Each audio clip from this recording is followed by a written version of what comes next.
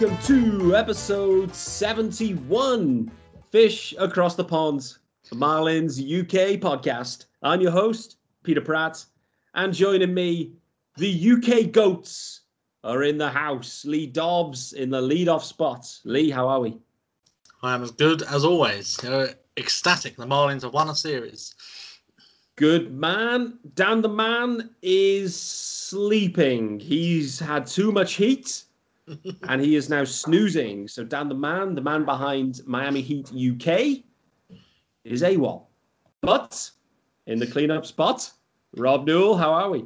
Oh, I'm feeling a bit bloated, Pete. I think I've been eating too many Slim Jims.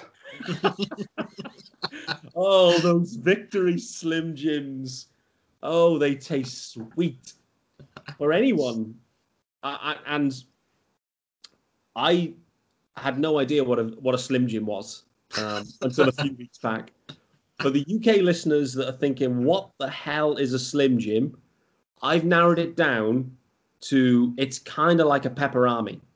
I think that's kind of the best description. So in the US, most of you guys listening are based in the US, so what the stats tell me, Victory Slim Jims. For you guys in the UK, get your Victory Pepperamis in the house.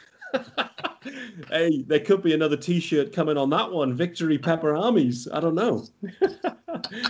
Oh dear, guys, this is part 2, podcast 2 of 4 in the NLDS preview.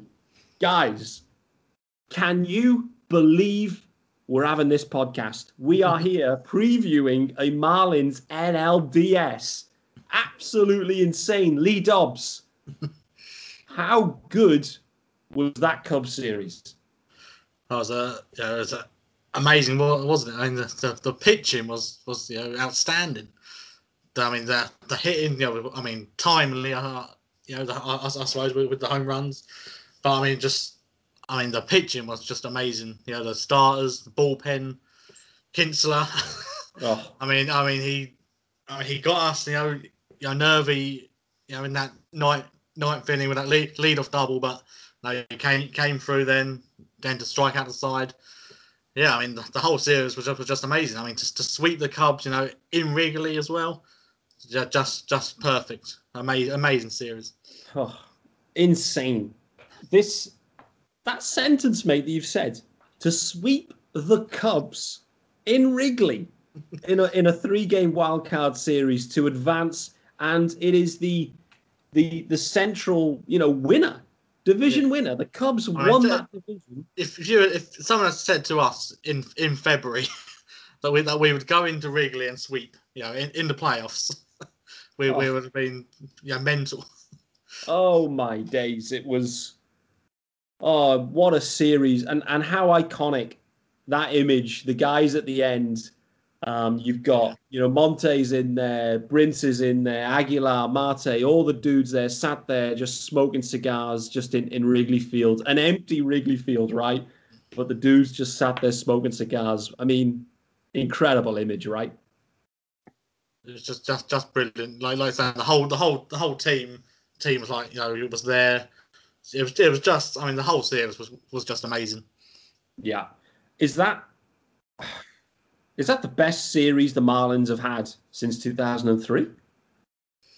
Yeah, it's the only series we've had. Yeah. Yeah, obviously, as a whole, in terms of just series, obviously regular season play, and in the whole, it was just, like you say, it was just great. Just to sweep them, we never swept in 2003, none of the series, so that's the first. So it was just brilliant to see. Incredible. Rob Newell, what about you, buddy? How can you try and summarize that Cubs sweep? Insane. It was really, really amazing. It was, considering that the Cubs were the third seed, you wouldn't have thought it. We were so dominant. And I thought we were really, really in control. Even if you take it, I knew the stars were with us, that we were going to win this.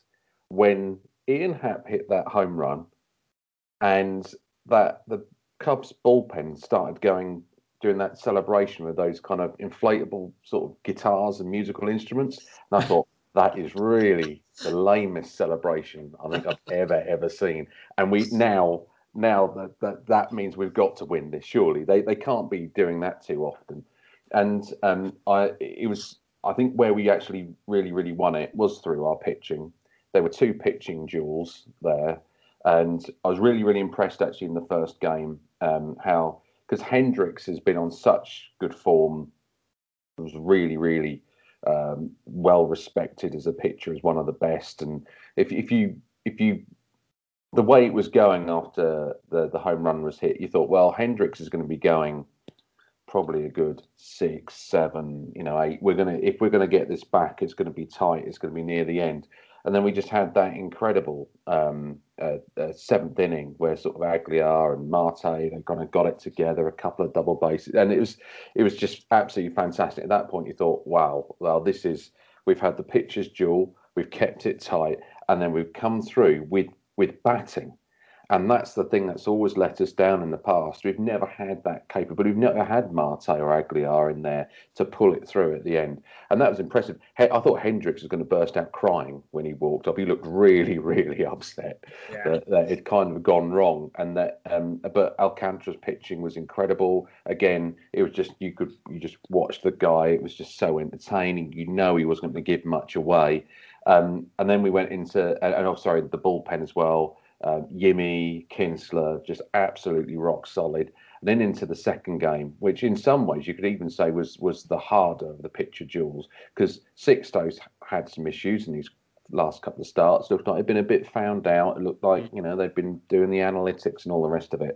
And we thought, we could have some trouble here. And, it was Hayward was going on about saying, hey, we've had that extra day because of that dubious rain delay. Yeah.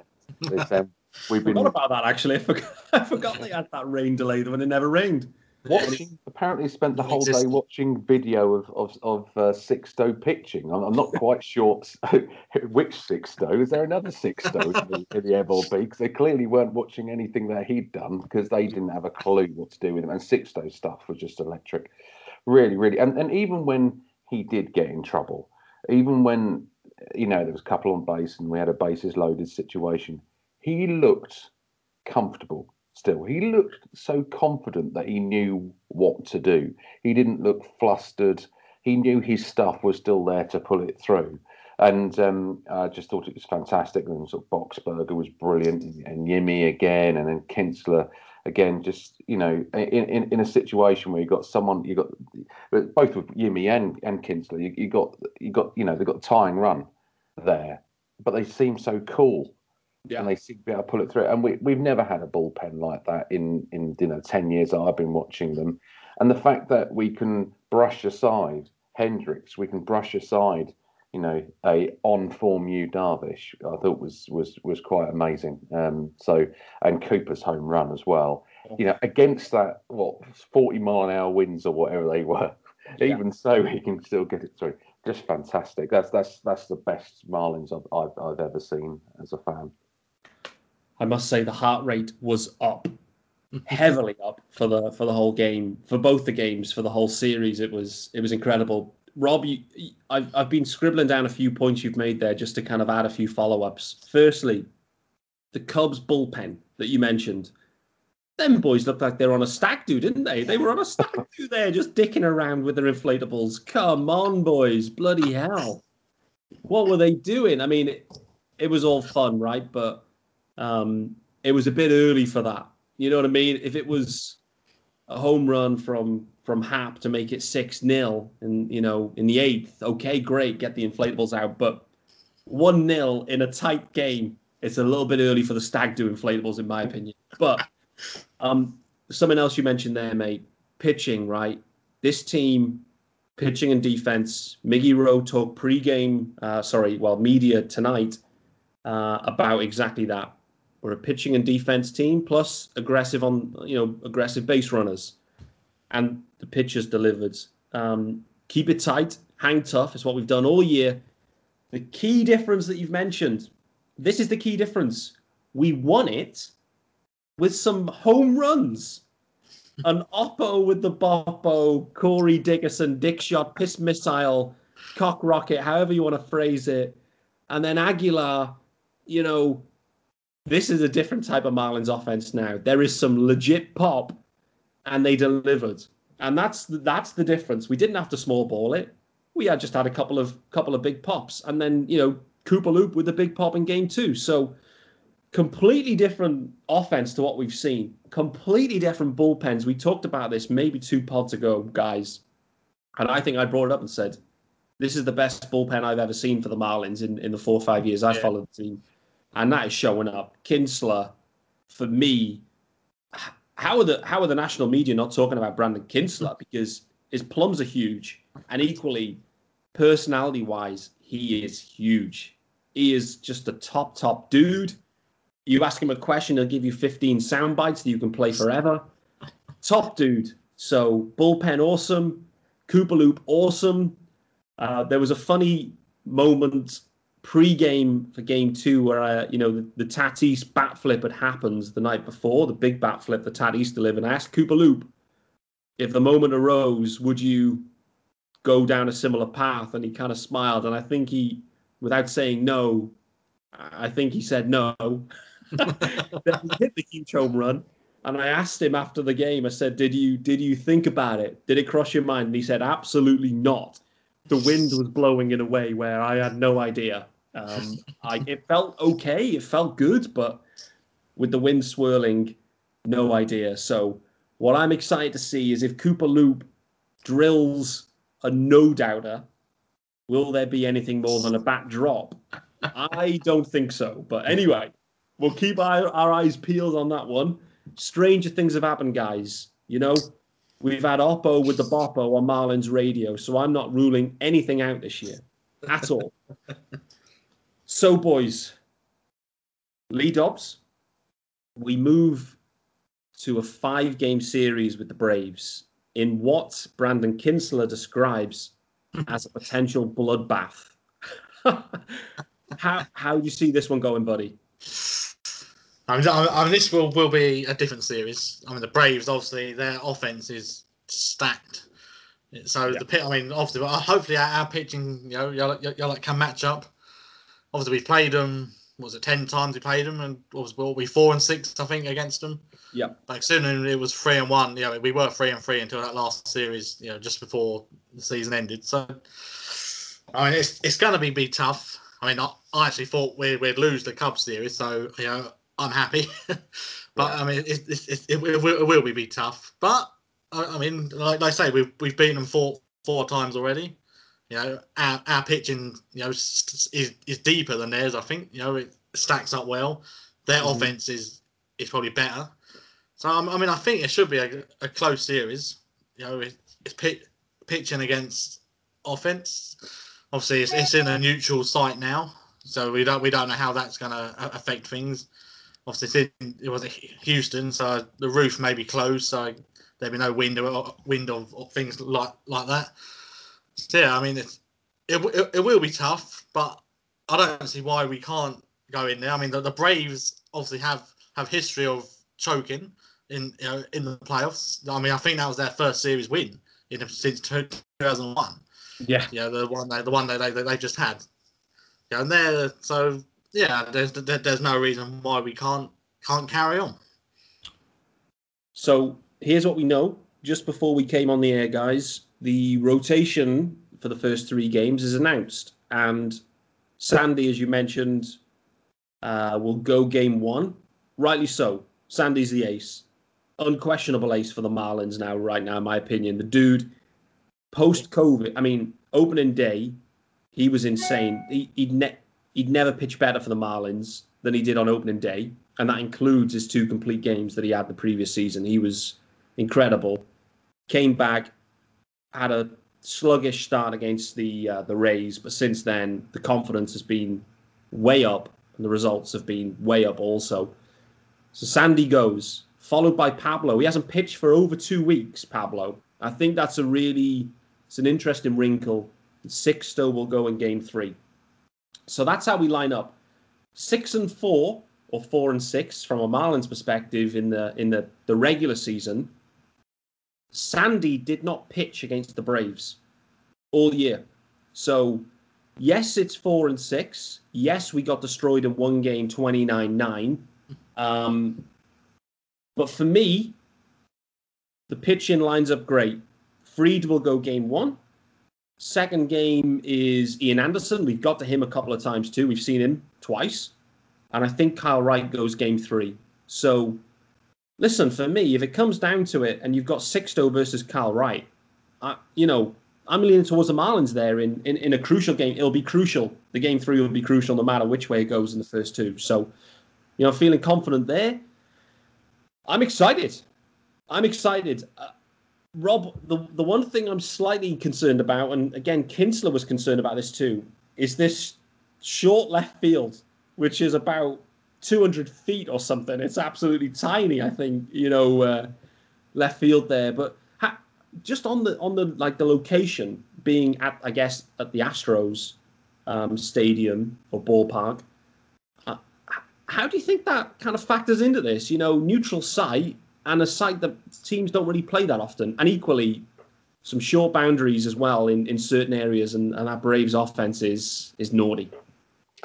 Yeah, the offense side of it being a slightly smaller part will in theory favour the Braves, but then again, our pitching as one at whatever size ground, we did all right, sort of going up to Buffalo, and that was even smaller than that. So the fact it's in a neutral venue, I'm not sure this year really makes any difference. Yes, we're used to playing indoors, assuming that it will be a closed roof. But then again, we've just gone up to Chicago. The weather was a bit inclement, and we just swept them. Mm-hmm. So, does it really make much of a difference? I don't think so, really. I think it's there's no crowd, and so I think that the location is slightly irrelevant for this. I think interesting you're saying about being short boundaries, and you think about Freeman and Acuna. The problem there is like we I think I mentioned this in a previous podcast we did, but Freeman so far has hit against us in his career 32 home runs, and I know he faces us a lot. That is at 630 at bats, but he does have a batting average of 302 against us. Ronald Acuna Jr. He also is quite damaging, as we well know. 173 at bats, a batting average of 318. He's hit 17 home runs against us already. Wow! So how many at bats was that? Sorry, Rob. That is in 173 at bats against us, and so it's really his OPS against us is 1.079, which is you forget that he's been around for a couple of years now, and it's just been damaging. And also, he's always been fired up against, especially after what happened with the whole incident with Urania. So you've got a few players there that you've got to really, really calm down, and that's going to be very tricky out there. But then again, we've got the pitching. What interests me a little bit is I thought they'd gone Pablo first, and the reason for it, I understand what you say about Sandy is our number one, but as Pablo didn't pitch game 3 because he didn't need to, I thought they'd have gone him 1, Sandy Sixto, because the more rest that Pablo's had, he could have gone again in game 4 if you need to, and then you could go again if you wanted, even with Sandy again, because if you go game 5 got nothing to lose, you'd have Sandy and Sixto. That's the way I thought they would do it. I'll be interested now to think what they would do in a game 4 situation, because now you've got Lopez as the second starter. Surely your 4th game, you're then saying, okay, right, we're committed to a Castano and Rogers game. With one of them starting and one of them going long relief. Mm-hmm. So it'll be interesting to see. I really hope we don't have to get there and we've swept them. Wouldn't that be amazing after all the pain they've given it? But actually, Lee was right at one point, just very quickly. They're only, one game above us this year. It was interesting to note that I thought they'd actually been a bit more damaging, but 6-4. And you've got to remember, one of those games was that complete blowout. If you take away that blowout out of the numbers here, that means that are for and against in regards to runs scored and runs against ends up being 39 against, or we've conceded, and 35 we've scored, which is quite close. If you compare that to the New York Mets, or they scored 67 and 32 against. Compare that to Phillies, 59 and 53 against. So we do keep it tight against, and Washington's even worse, 66 and 57. So, we've kept it tight against them before. Why can't we do it again? Absolutely. I mean, I know the offense is dangerous, but the offense, the numbers are padded. That's the point you're making, right? The numbers are padded with a blowout game with, you've got a sacrificial lamb or two out there. In the other games, the one thing I must say as well, guys, we shouldn't forget that in the first series, they had no Ronald Acuna or Ozzy Albies themselves. So they were missing those guys. And I think they swept us, if I remember correctly. They rolled in and we thought, right, here's the time. We're going to take the Braves. Maybe it was 2-1. They definitely won the series. And I thought, right, no Ronnie, no Ozzy. And they came in and done a number on us. They were tight games, but they beat us in that first series of the year. And then we went to Atlanta after and won one, a series anyway. So I think it's going to be extremely close, extremely tight. What we've seen in this playoffs really is, in the playoffs, pitching shows, right? How many low-scoring games were there? The Braves were the same. We were the same. You've got your studs on the mound. It's not going to be 12-5. It just isn't. These pitchers, they're too good. And yes, the Braves are dangerous. They really are dangerous. But our guys can keep it tight, I think. I'm really intrigued to see how it goes. So on that note, guys, let's take a slightly deeper dive. I asked Danny the Godfather exactly this last night when we spoke, and I'll put it to you guys as well. We're going to go through each area of each team and give it either a Marlins or Braves and see how you think it stacks up. We'll start with an easy one. It's very easy. And we'll start with you, Lee. The lineup. Marlins or Braves? Who are you taking? Pains me to say, but obviously the Braves. Absolutely. Their lineup is obviously deeper. They hit for more power. So it would be the Braves lineup. Has to be. Rob Newell, it has to be, right? Yeah. So I obviously would. We talked about like Freeman, and we talked about Ozuna and Acuna and Albies, and that it's Austin Riley, Duvall. It's incredible with that with the bat. So yeah, I understand with that lineup. The bit that you're probably going to ask next is about the pitching. That's the bit. Yeah, well, hold on. So you're right. Lineup wise, you're taking the Braves. I said to Danny last night. I said, listen, the Braves, things for them this year. Ronnie, Ozzy, Freeman, these guys have been at the Braves for a few years. We've seen them. They're studs. We know they're studs already. But where the Braves have really just got it right this year has been Ozuna, Travestano, and Duvall. Those guys, the production out of their fringe. And maybe that's unfair to say, like, is Ozuna a fringe guy? But, signed on a 1-year deal.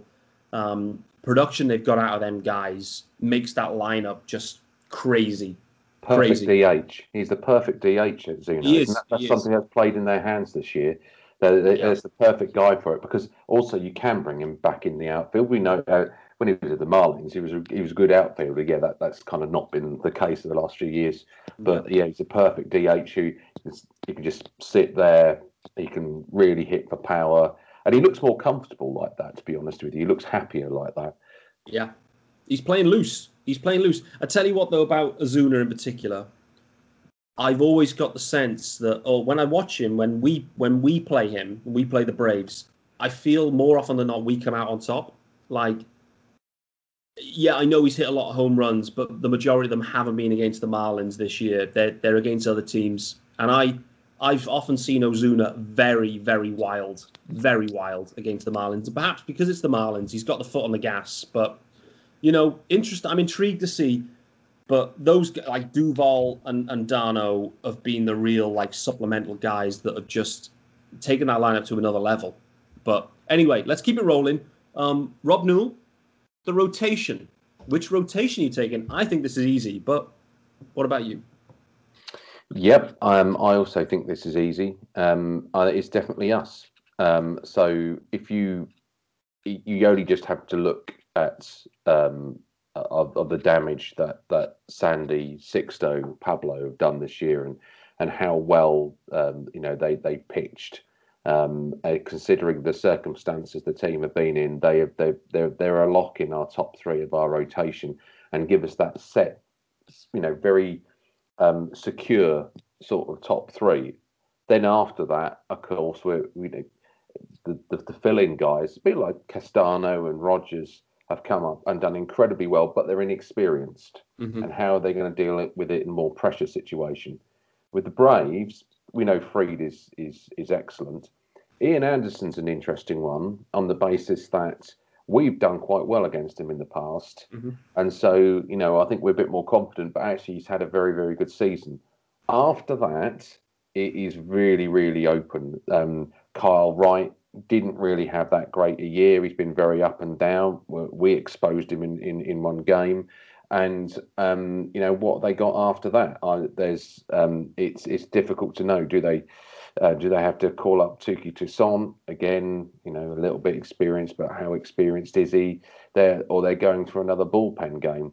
Really, it feels like with the Braves, like we've got three really solid pitchers that we can rely on. I think they've got two, and maybe one that we could, in Ian Anderson, we could possibly get at. So yeah, it's our rotation. What makes it interesting is like a Game 4 situation where I think both teams are struggling to really know who they're going to put out there.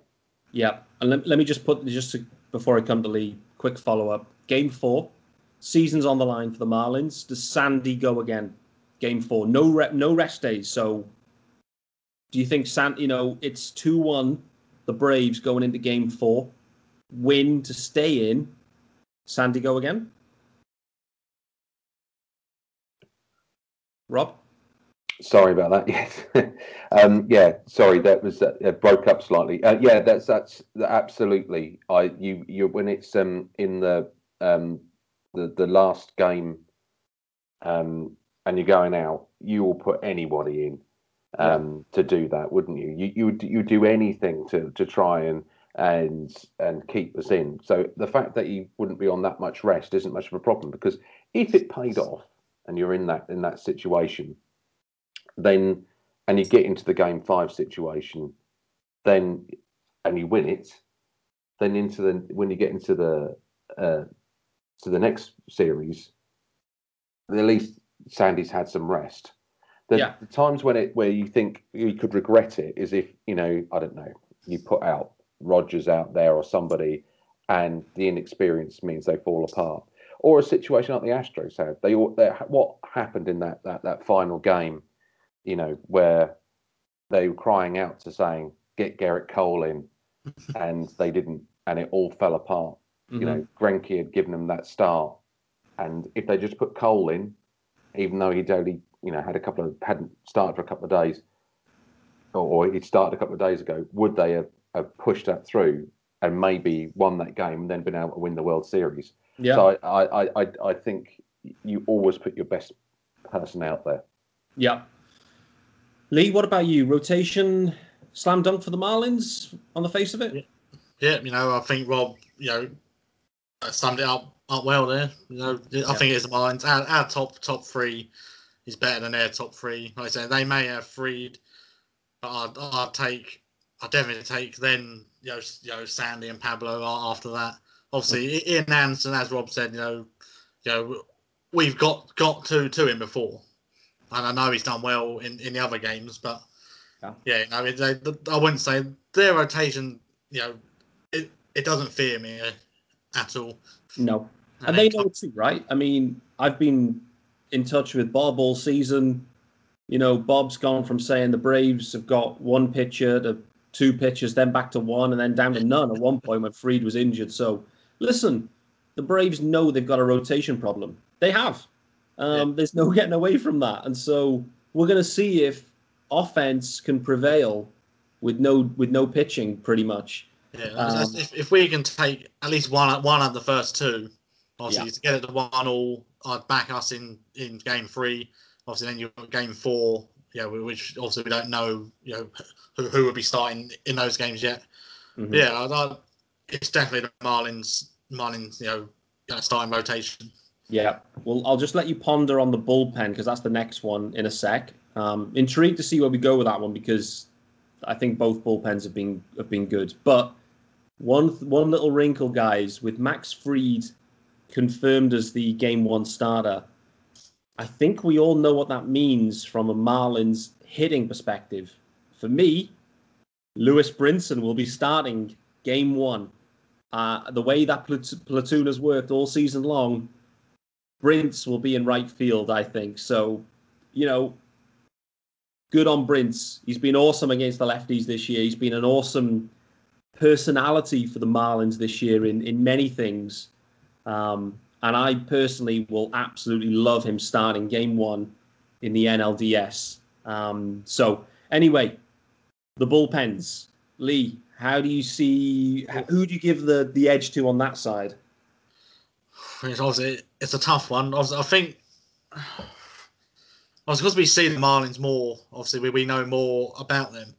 So I'd favour the Marlins. Like I say, we see them, and I think we've got a very solid 4 who Donnie trusts. In Kinsler, Yimi, Box, and Blair. He trusts them 4. As I saw, they're the only 4 he went to. In the Cubs series. Yeah. So it's obviously the Braves have got some good arms themselves. But obviously I'd say just because we see them more, I'm more trusting the Marlins pen. Interesting. What about you, Rob? Yeah, I think recently I'd have more trust in the Marlins pen because we've had that. Donnie's got 2 ways to go really. You've either got the kind of if you've got that kind of Hoyt and Blair there just to mop up, an end of an inning if the opener is struggling a little bit to get it over the line, and then to get that 1 inning, clear. Boxberger's been excellent. Yimi's been really, really good, and then of course Kinsler has just been absolutely fantastic. He's been our best closer for years and years and years. We haven't had anybody like him who's just as confident, doesn't seem flustered out there even when he's in high pressure situations. He's got 12 saves and looks fantastic. Now the Braves have done quite well in that area too. They've got a little bit of experience there, not just their closer. I don't know how to say his surname. Is it Melanson? Yeah, Melanson. Yeah, Melanson. That's it. He's got 11 saves this year and has looked really, really good. But AJ Minter was their closer in the past. Shane Green has also done that as well. Luke Jackson's that kind of slightly odd sort of character they got in there. Someone who is that kind of was thought about being a starter, then is trying to be a closer, and it's not quite working. So they've got a few players in there that you actually think, if they have to rely on that person, then it could maybe go wrong. And they had a few signings that they didn't quite. It's interesting with us where we were getting when COVID happened, we were getting bullpen from anywhere, the independent leagues, free agents that haven't played for Yonks. They'd made some sort of quite calculated signings and people like Will Smith, Darren O'Day, and which didn't really work out for them that well. So it's quite interesting to see. I think we're just at one step above what they've got. Yeah, interesting. And Danny Martinez, the Godfather, also went with the Marlins bullpen. I actually side with the Braves on this one slightly, and mainly not so much the back end. For the Braves, the middle relievers have been incredible. Because they've had no rotation all year in the part. That bullpen has been taxed, and That's the key difference. Whether that really matters when you're in the playoffs, I don't know.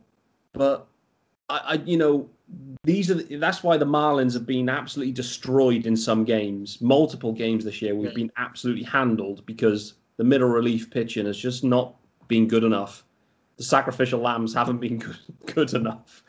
So I give it to and those guys did a great job. I mean, how many innings did they go? 14 innings or 13 innings to win that first game?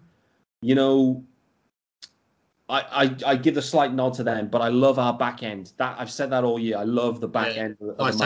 If for some reason Sixto struggles or something, and he's gone after 3 innings, then I think we could be in trouble.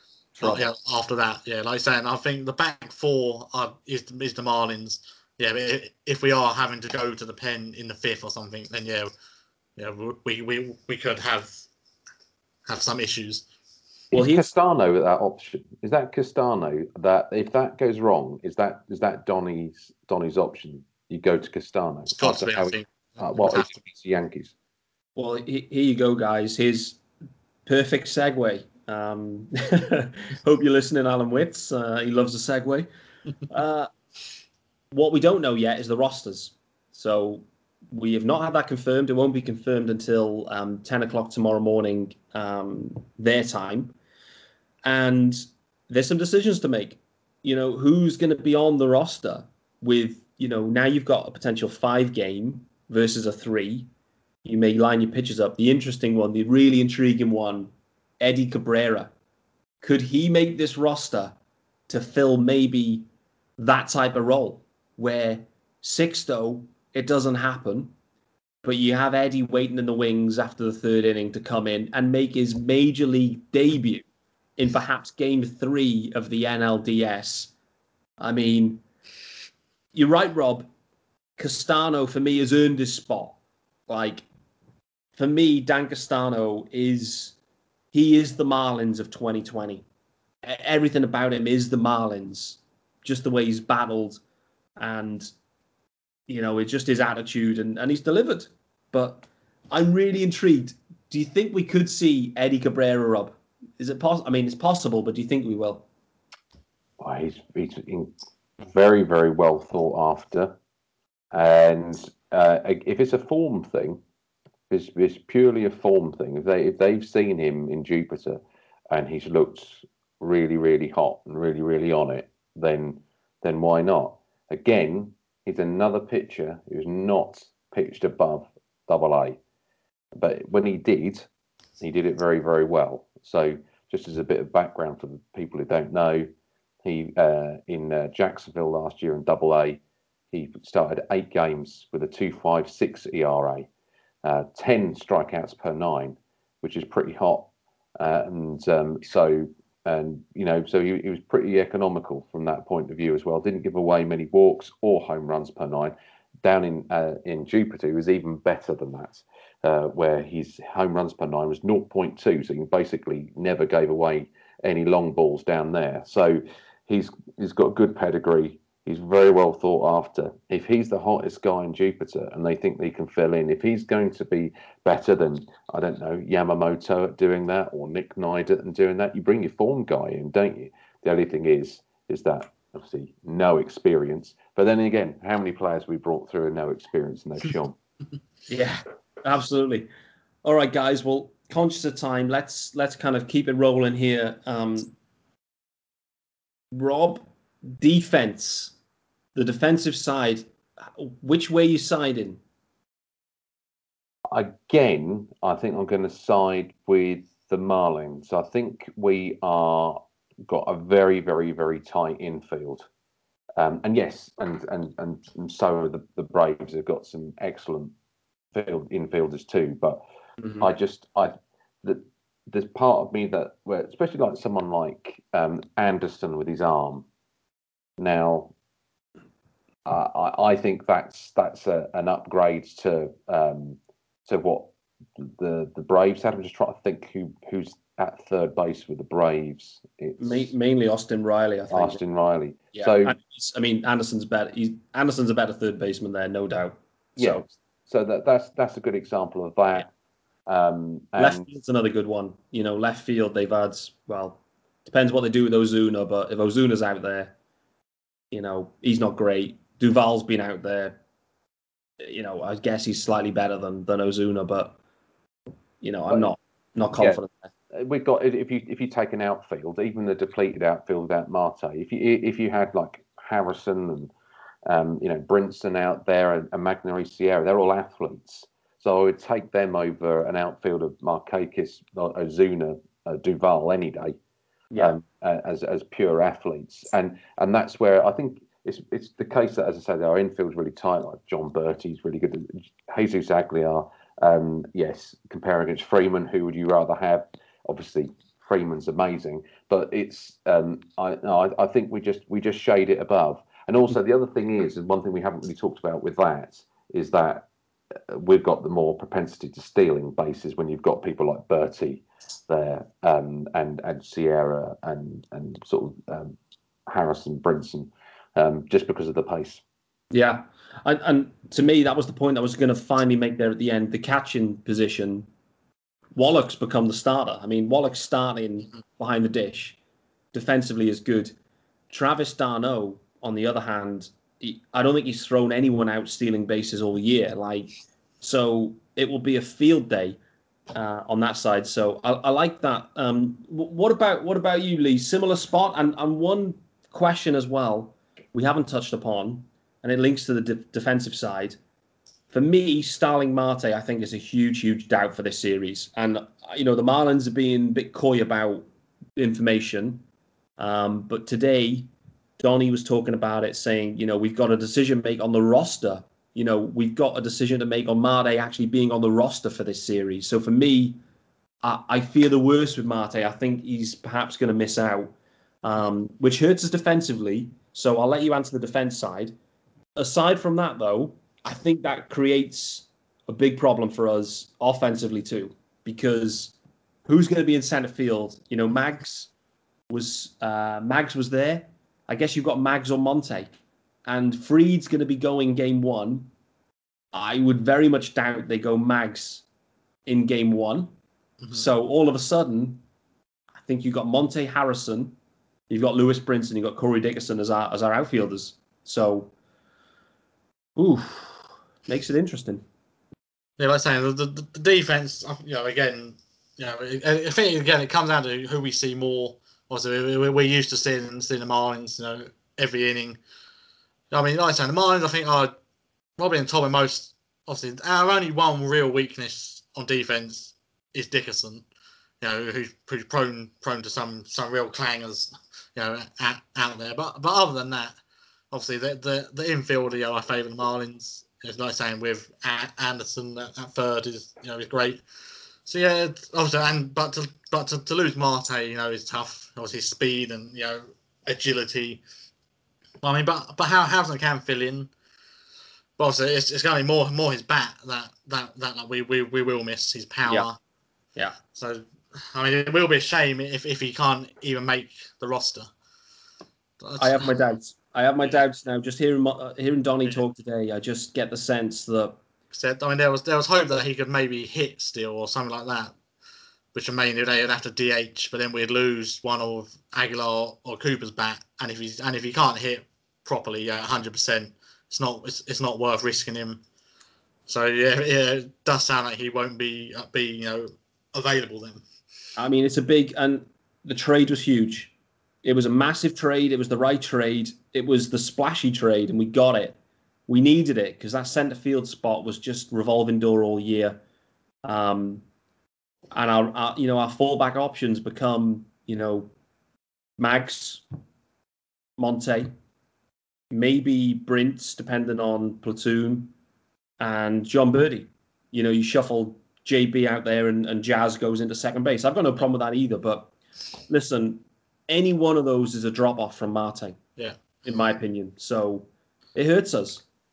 But if we do go through, then we'd be playing either the Dodgers or the Padres, who I think are the two best teams out there, and you would definitely need Marte against them. So if he can rest for another week, to the ability to then be able to hit the following week, then you wouldn't include him in this roster. Yeah, exactly. At the end of the day, you've got to make the right decision health-wise, right? You know, the guy's got a broken bone in his hand, and he's just got to be honest with himself, and he's got to go out there and test it out today, yesterday. It's got to be down to the team to say no, because he will always say yes, he can play.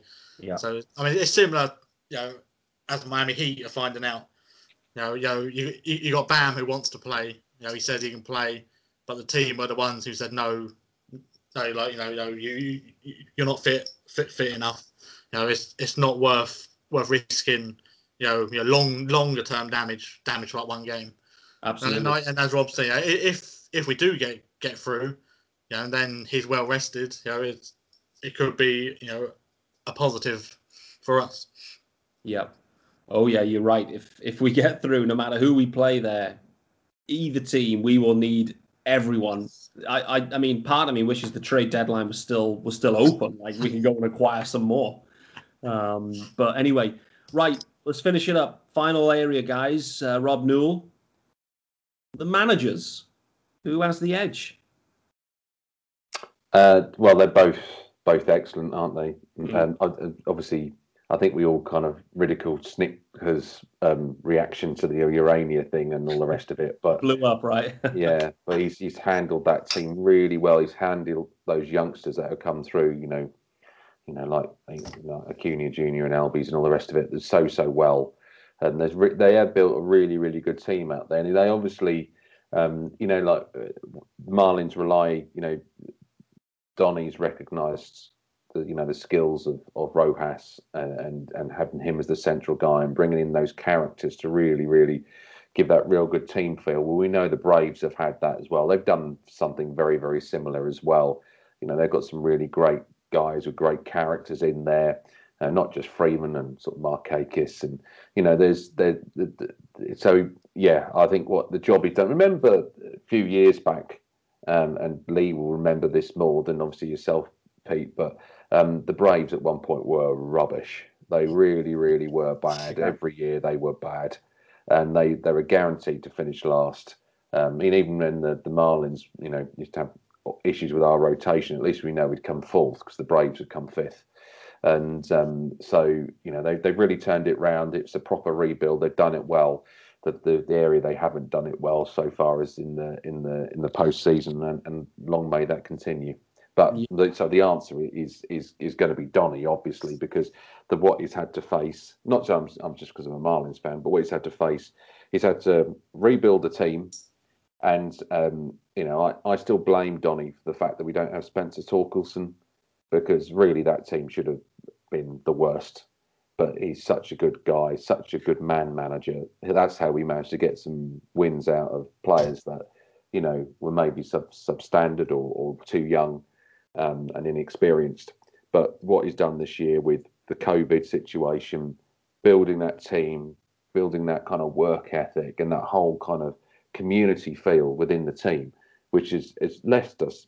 It's winning series with makeshift team of players no one's ever heard of, pictures from independent leagues, all sorts being just brought in and playing so well, and then to get through it, the fact there was such a gap, double headers nearly every day, it felt like, and to get to this situation, I think is amazing. So yeah, Donny's manager of the year, in my opinion. Absolutely, he absolutely is. Lee Dobbs, any arguments with that one? Nah, I mean, you can't go against Donny. As you say, he will be the manager of the year, surely. I mean, after all we've been through, like the mishmash of lineups and stuff. Yeah, I mean, it's got to be Donny. And like I say, he's been here before. With like the Dodgers, so he's got some experience, of the playoffs. So yeah, I'd favour Donny. He's been sensational. The Marlins have been sensational this year. What a story. For me, I've said it many times, it's the story in baseball. It really has been. Yes, there's a lot of hype elsewhere with other teams, but this Marlins team, incredible. Guys, only one way we can finish this. I need your Oh, I need your predictions. Go with your heart, go with your head, go with whatever. Rob Newell is drinking white wine. Just FYI, Rob Newell is on the white wine, and it's gone now. It's gone. So, we could be scrambled. Minds could be scrambled here, but I want predictions, and I want a MVP of the series. Lee Dobbs, I'll go with you first, and I'll let the wine seep into Rob's brain a little bit more, and then he can finish up. Oh. Mm-hmm.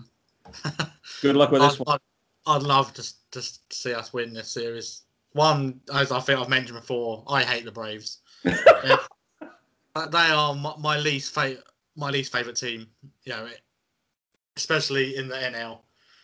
So I'd love nothing more than to win this, and we will win it. 3-2. MVP Sandy comes back on short rest, pitches 7 strong innings on short rest, and wins us the series. So we will win it. Oh boy, I've just found a sound clip to promote this podcast. Right there. Awesome. Rob Newell and his Pinot Grigio. What are we saying? 3-1. 2. Marlins.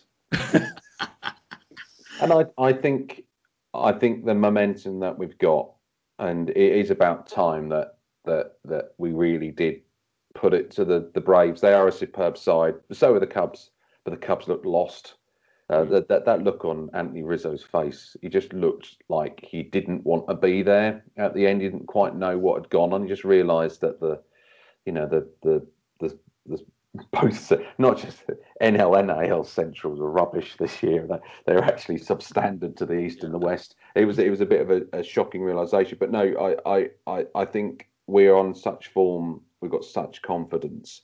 And I just think our pitching wins it. That's what I'm hoping, and that's where I'm also going for Sandy as the MVP. But that's where I'm hoping that our main guys do pull it through. I can see them getting one back because we just talked about how Ian Anderson is someone we can go after, and he'll probably win that game. So, but I can see us edging it because I think we've got the confidence. And actually, tell you, for somebody who's struggled a little bit has been Brian Anderson, who seems to be swatting flies out there at the moment. But he's not far. If he could just connect and get back to that old BA again, then that will make up for the lack of the Marte bat. And if you think we haven't had Brian Anderson doing anything in that series, if he can, slot back in again, I can see him being, the best with the bat that we have. So, I think the pitching wins it 3-1. Wow. Love it, boys. Absolutely love it. I've yet to make up my mind, and I've got 2 more podcasts to do before we start. So I'm going to reserve judgment and predictions until the final pod before the first pitch. So I won't go. I'm going to hold it back. I'm going to consider more. I'm going to take in more opinion, see where we land. Should we say that Dan said a Marlin sweep? Dan did have the Marlin sweep, and his MVP was Miggy Rowe. So he's already texted me now and said Marlin sweep, Miguel Rojas the MVP. So thanks, Dan, and go Heat. Guys, that's it. Episode 71 is in the books. The NLDS preview pod. Wow, this podcast has come a long way since the bats were ice cold in Milwaukee at some stage in 2019. So what a ride it has been. Lee Dobbs, Rob Newell, the UK GOATs. Appreciate it as ever, lads. That was a lot of fun. And to the listeners, stick with us. We are back with 2 more preview pods coming up very soon. One of them will be Marlins heavy and will be explicit. Number 2 will be Braves heavy and could also be explicit. So stay tuned for them, guys. Thanks again, Lee. Thanks again, Rob. 71 in the books. And we'll see you in the NLCS. Go Fish.